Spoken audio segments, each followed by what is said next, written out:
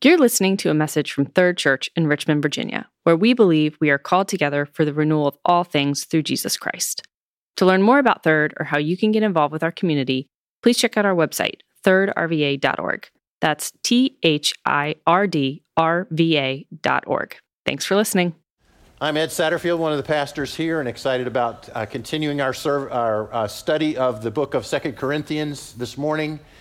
We've been in this book now for a few weeks, and like the church at Corinth, we are caught up as people that are similar to that church, being success-driven, performance-based, often appearance-obsessed in our own culture. And so we have been learning that the real power comes not through strength, but through weakness. Just like Jesus, in his resurrection triumph that seemed apparently a defeat, cross and resurrection give us the basic pattern for our spiritual life. And so we want to look at this passage together and listen now as Scott and Joanne Armistead read for us. Now the Lord is the Spirit, and where the Spirit of the Lord is, there is freedom. And we all, who with unveiled faces contemplate the Lord's glory, are being transformed into his image with ever-increasing glory, which comes from the Lord, who is the Spirit. Therefore, since through God's mercy we have this ministry, we do not lose heart. Rather, we have renounced secret and shameful ways. We do not use deception, nor do we distort the word of God. On the contrary, by setting forth the truth plainly, we commend ourselves to everyone's conscience in the sight of God.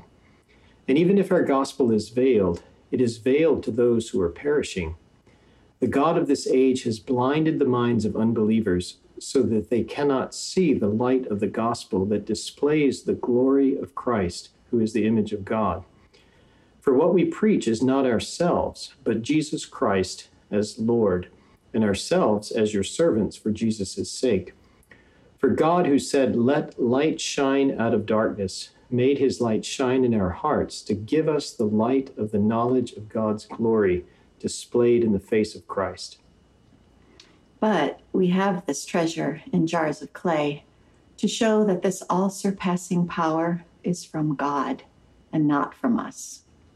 We are hard-pressed on every side, but not crushed, perplexed, but not in despair, persecuted, but not abandoned, struck down, but not destroyed. We always carry around in our body the death of Jesus, so that the life of Jesus may also be revealed in our body.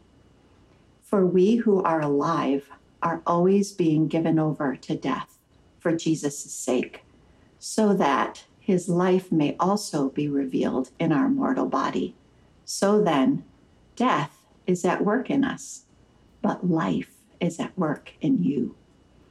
It is written, "I believed, therefore I have spoken."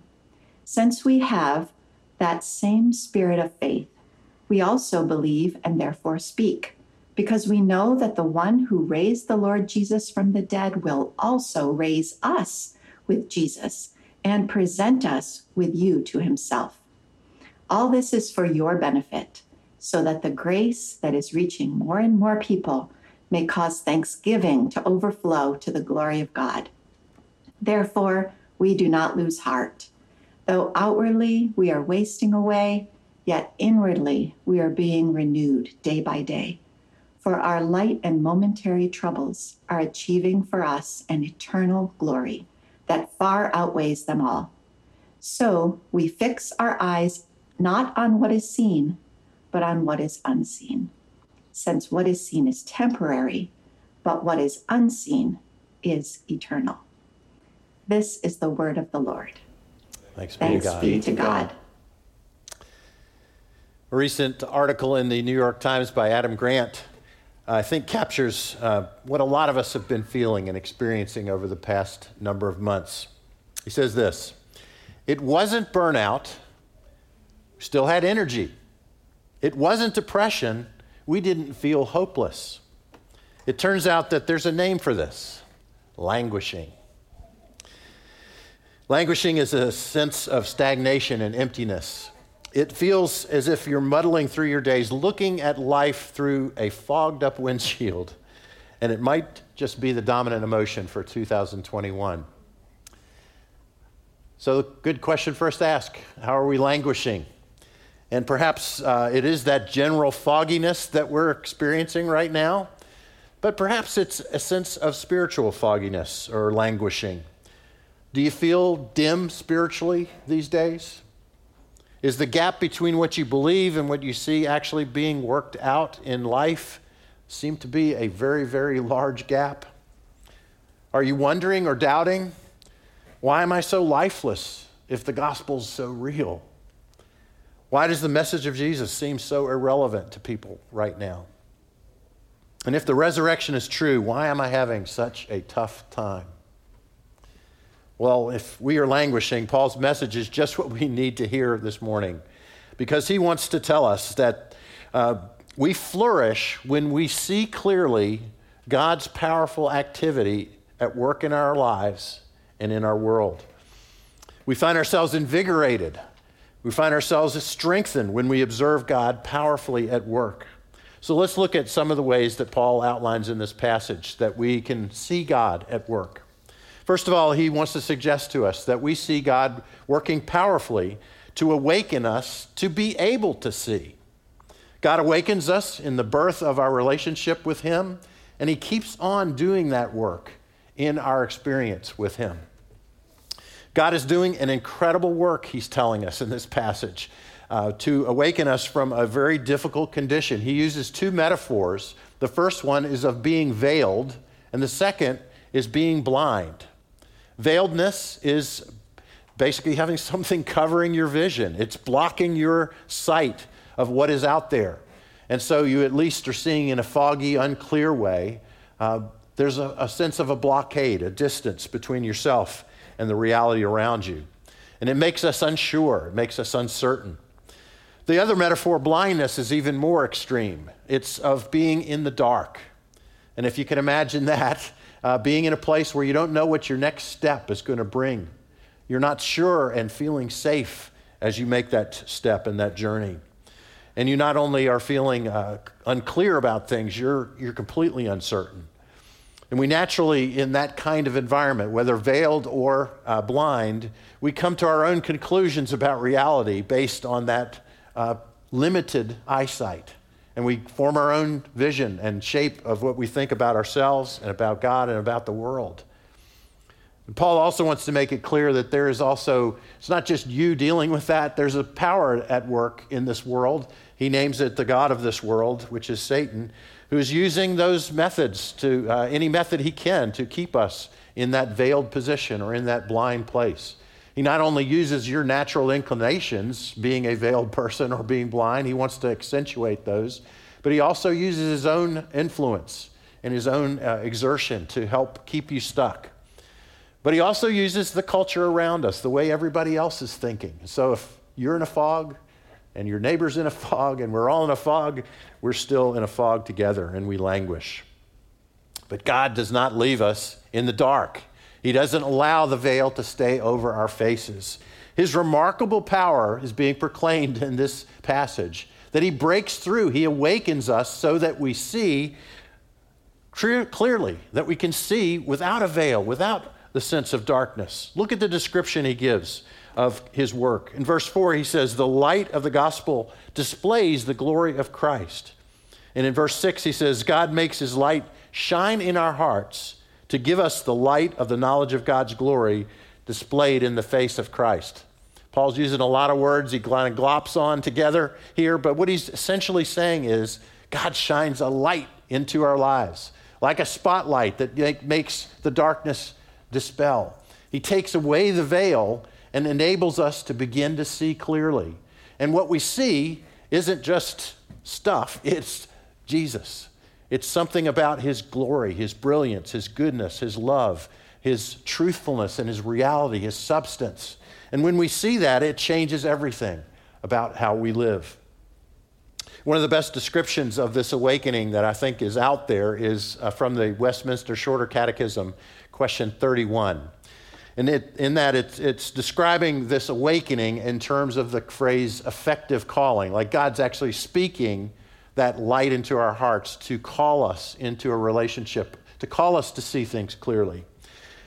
Effective calling is the work of God's Spirit who convinces us that we're sinful and miserable, who enlightens our minds in the knowledge of Christ, and who renews our wills. This is how he persuades and enables us to freely receive Jesus Christ. Just think about that for a moment. One of the things God is doing is to help us to be aware of our sinfulness and our brokenness, to see that more clearly, to see that we have a need for a Savior and we can't fix ourselves. He's working that out, and that incredible light that he shines on our life is a great, great gift to us. But it's not just an intellectual thing. As this points out, it's helping us to a state of misery.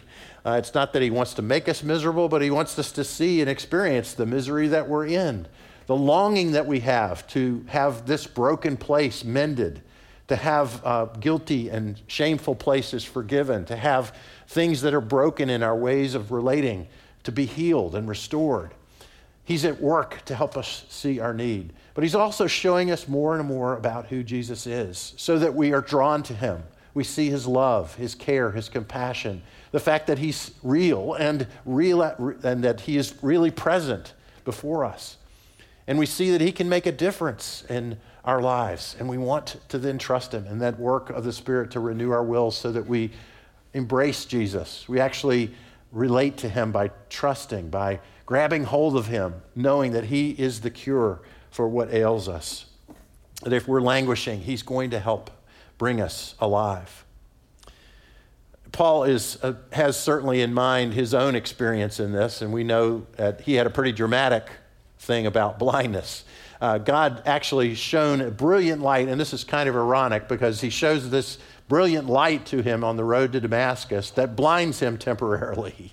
So the blind Paul is blinded so that he could see. The light shines into his heart. And a few days later, scales fall off his eyes like the veil being taken away so that he could start to see clearly. And what he saw was Jesus.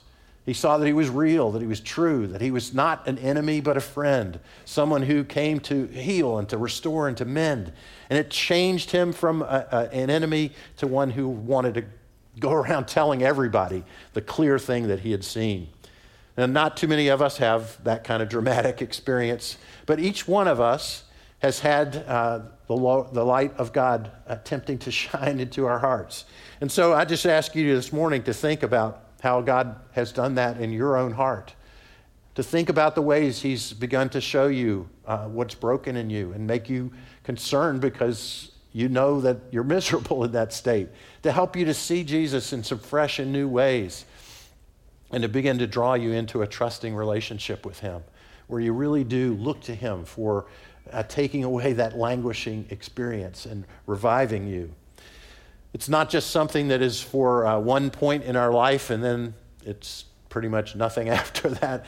The idea of effective calling is something that Jesus continues to do day by day by day, shining his light in fresh, new ways because he wants to continue to show us our need, to continue to help us to see how we're broken and miserable and to come to him for salvation, for life, for newness. And he wants us to be trusting him, knowing that he's powerful and able to make that transformation in us. So Paul wants us to see this incredible work of God that he's doing. And one of those primary ways is to understand that he's awakening us. Seeing his power transports us from a place of languishing to enlivened confidence in the Lord, that he is able to help us keep on seeing things clearly. The second thing, though, that Paul wants us to notice in this passage is that we see God powerfully working in our suffering and weakness. He says in verse 7, we have this treasure in jars of clay to show that this all-surpassing power is from God and not us. Jars of clay were sort of the common, ordinary elements of ancient Near Eastern living. You can, any archaeological dig is going to find tons of these because they were used by everybody, everywhere, and there were lots of them. It's kind of like our throwaway Tupperware stuff or stuff that we use all the time. Really not anything dramatic or brilliant or beautiful, not anything to look at or to pay attention to, just very ordinary. And Paul wants us to get that it's in those places of our ordinariness that his power is shown more powerfully than the places where we're trying to look good and look strong. But he also says in verses 8 and 9 and following, he's describing his experience of suffering. And Paul's going to do this, as we'll see as we continue studying. He'll give us even bigger list in a couple of other places in his letter, showing us that his experience of suffering and weakness was almost like being killed. And in fact, that's what he describes. He was multiple times shipwrecked. He was multiple times beaten within an inch of his life. He was left for dead. He was constantly being resisted and kicked out of towns. The kind of opposition he experienced, the kind of suffering and pain and struggle that Paul experienced was intense. And in the description, it's pretty powerfully present that if you experience that, the tendency would be to quit and to stop keeping at the task that you were at. But Paul never stopped. And that showed God's power in the midst of his suffering and difficulty. It's in those ordinary, normal places, it's in those places of suffering and weakness that the unmistakable reality of God's power is seen more than any other place. Because obviously you're weak, you're frail, you're fragile, you're ordinary, and yet something is showing up in your experience and in your life that shows that God's there. He's alive. He's doing something to enliven you, make you strong, and make you able to endure those difficult, hard places and endure in a way that brings life and joy rather than just pain and hardship. Paul describes this in this passage pretty dramatically when he says that we are carrying about in ourselves the dying of Jesus. And by that, he's not just meaning that Jesus' death on the cross. He's talking about everything that led up to that, the things that are a part of the pain and struggle that led towards his death. And so he has more in mind Jesus' anguish in the garden. He has in mind his rejection and humiliation. He has in mind the pain of scourging and the abandonment of all of his friends and followers.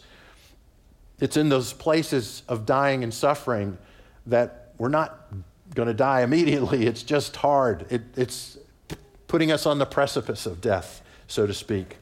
And so he says, we always carry about in our body the death of Jesus so that the life of Jesus may be revealed in our body. Death is at work in us, but life is at work in you. It's that cross-resurrection cycle or scenario that we talked about, that we've been talking about in this series, where in the midst of pain, sorrow, struggle, and difficulty, God is showing up in a way that gives life, that helps endure, that helps strengthen and give resilience. He's using our suffering and weakness not just for ourselves. We see it. We notice those ways in which he's sort of buoyed us up, and we feel replacing languishing existence with a sense of joy and a sense of strength. We see it, but the other thing that he's saying is that your dying is life for other people because they see it too. They notice when you go through the difficult places and how God has met you there and strengthened you. God is at work in the ordinary places of weakness. And we may have stopped noticing them because they're ordinary, right? We think of them all the time as just sort of the mundane part of our lives, but sometimes we miss seeing God at work in the midst of those difficult places. So just a couple of examples just to give us the picture that I think Paul is painting here. You may have gone to visit some of our older saints in the congregation, and often the experience there is that you go to care and you end up leaving encouraged and you feel cared about. And the person I want to talk about this morning is Elva White. She's steadily gotten weaker. She's less able to do the normal things that she loved to do, and some of those caring ways that she's had to give up. It's like writing 1,000 cards and notes to people, full of encouragement and full of messages of hope.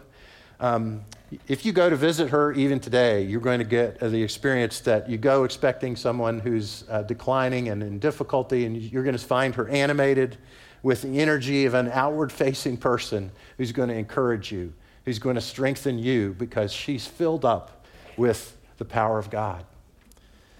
Some of you may remember a few years ago, our former pastor, Nelson Old, was caring for his first wife when she was dying of cancer. And week after week, month after month, over through that long illness, people from this congregation were taking meals to that house. They were going to visit and to encourage Lacey and Nelson.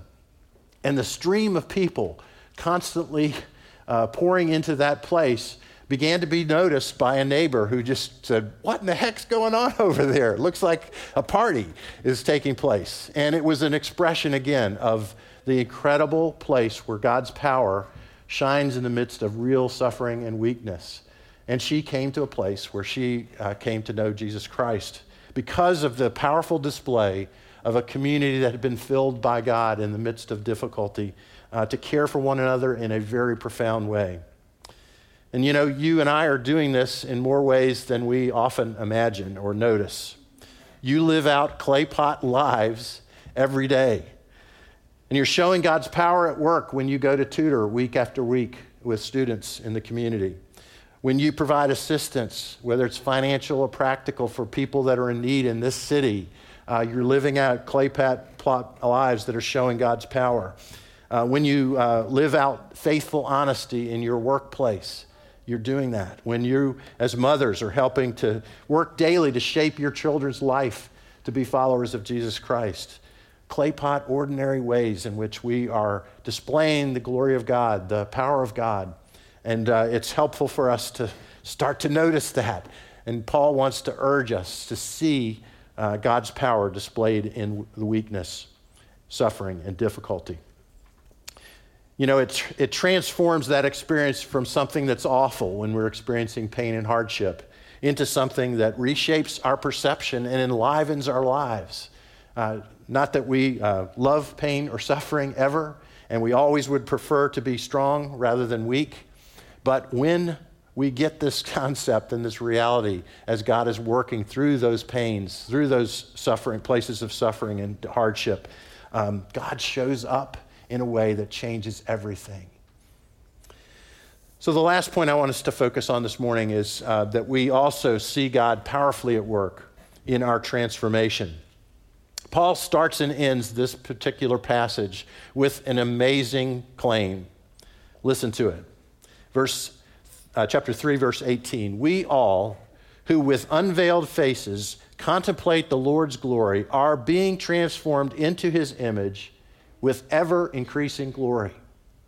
Then he ends the passage in 4:17 by saying, "For our momentary troubles are achieving for us an eternal glory that far outweighs them all." God is about transforming us to be like Jesus Christ. That's an amazing statement, folks. God is about doing that reshaping of our lives to make us more like the most amazing person that ever lived. And the chief way he's doing that is through suffering and weakness and difficulty. In our dying, and again, Paul means more than just the act of death. He's talking about the troubles of life that are inclining us towards that death. He means our suffering and our weakness. God is able to break through our independence and our self-sufficiency. He brings us to a place where we're seeing our great need for him. We're noting our weakness. We're noting our difficulty in the midst of pain and suffering. And we're looking to him to sustain us, to enable us, to empower us in the midst of those really dark, difficult days. He makes us more like Jesus, not because we've suffered like he did, but because God has changed the way that we relate to him in that pain and suffering. He's healing the wound of the fall, bringing us to a place away from our rebellion, our distancing from God, into a close relationship where we're seeing his care for us. We're seeing his love for us. We're seeing him as good. And so we're clinging and holding on to him in the midst of the things that we're experiencing.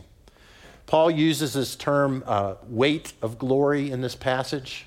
And it's really a redundant phrase because the word glory in Hebrew means weight.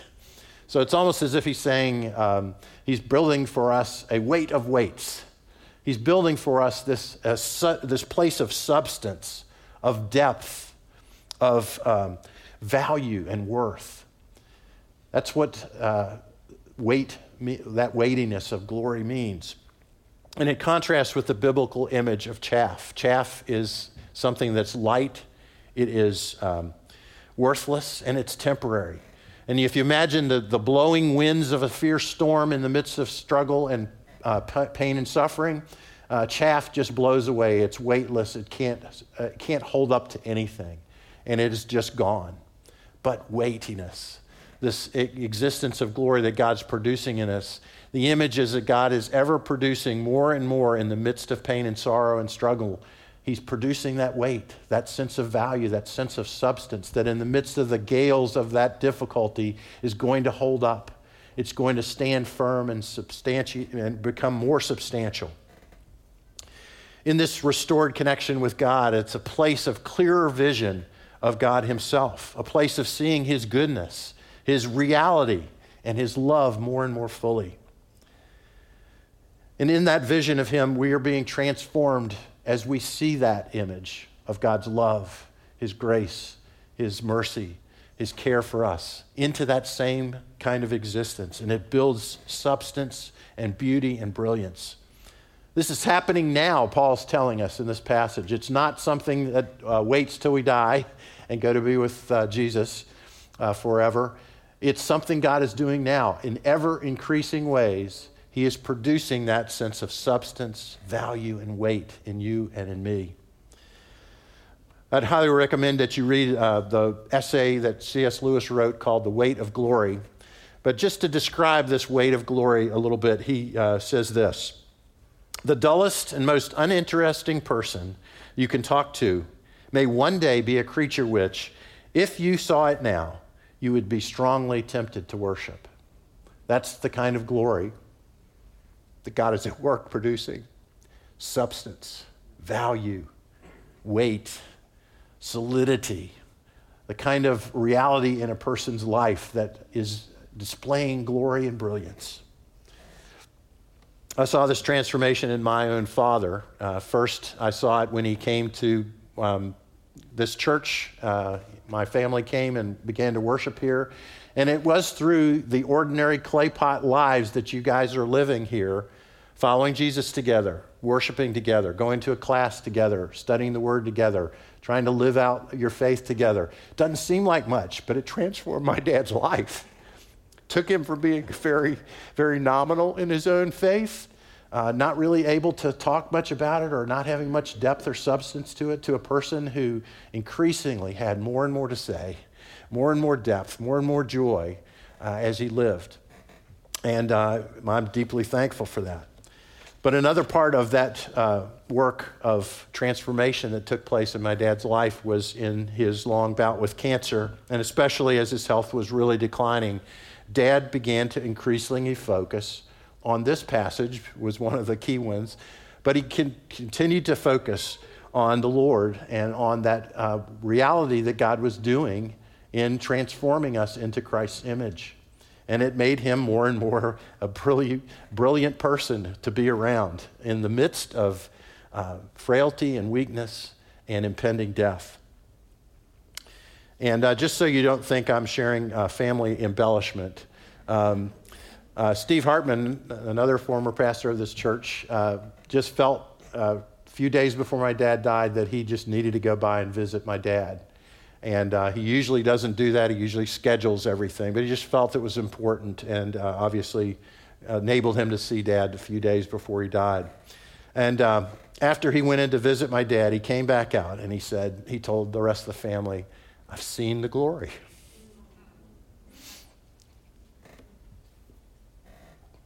By that he meant that he was seeing someone reflecting the glory of the Lord because he was looking at him so much and anticipating being with him, and anticipating the full measure of what that weight would be as he went to be with the Lord.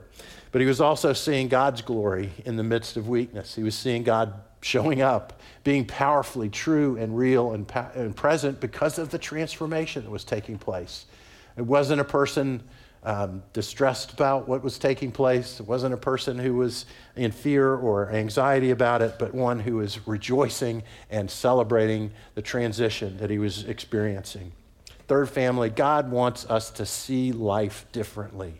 He wants us to see with eyes that have been awakened because God's at work making us alive, to see things clearly, taking away the veil, unblinding us. He wants us to see God at work right in the midst of ordinary life, right in the midst of struggle and pain and difficulty, so that we're seeing ourselves no longer languishing, but being transformed and reshaped through those experiences, not only to see for ourselves God's powerful reality, but to be able to share it and have others see it as well. So let's refocus our hearts on him. Let's pray together. Lord God, we thank you that you are a God who is powerfully at work, that you haven't left us in our blind, veiled condition, but that you have extended yourself by your Spirit to awaken us, to show us even in the midst of ordinary struggles and pains and suffering of this life, that you are real and that you are the one who is able to help us meet each of those difficulties. And Lord, we thank you that you are working to transform us into that glory and weight and substance that is part of your plan for us. And we rejoice in these things and ask for your grace to help us to focus more clearly because of your work in us. And we ask it in Jesus' name. Amen.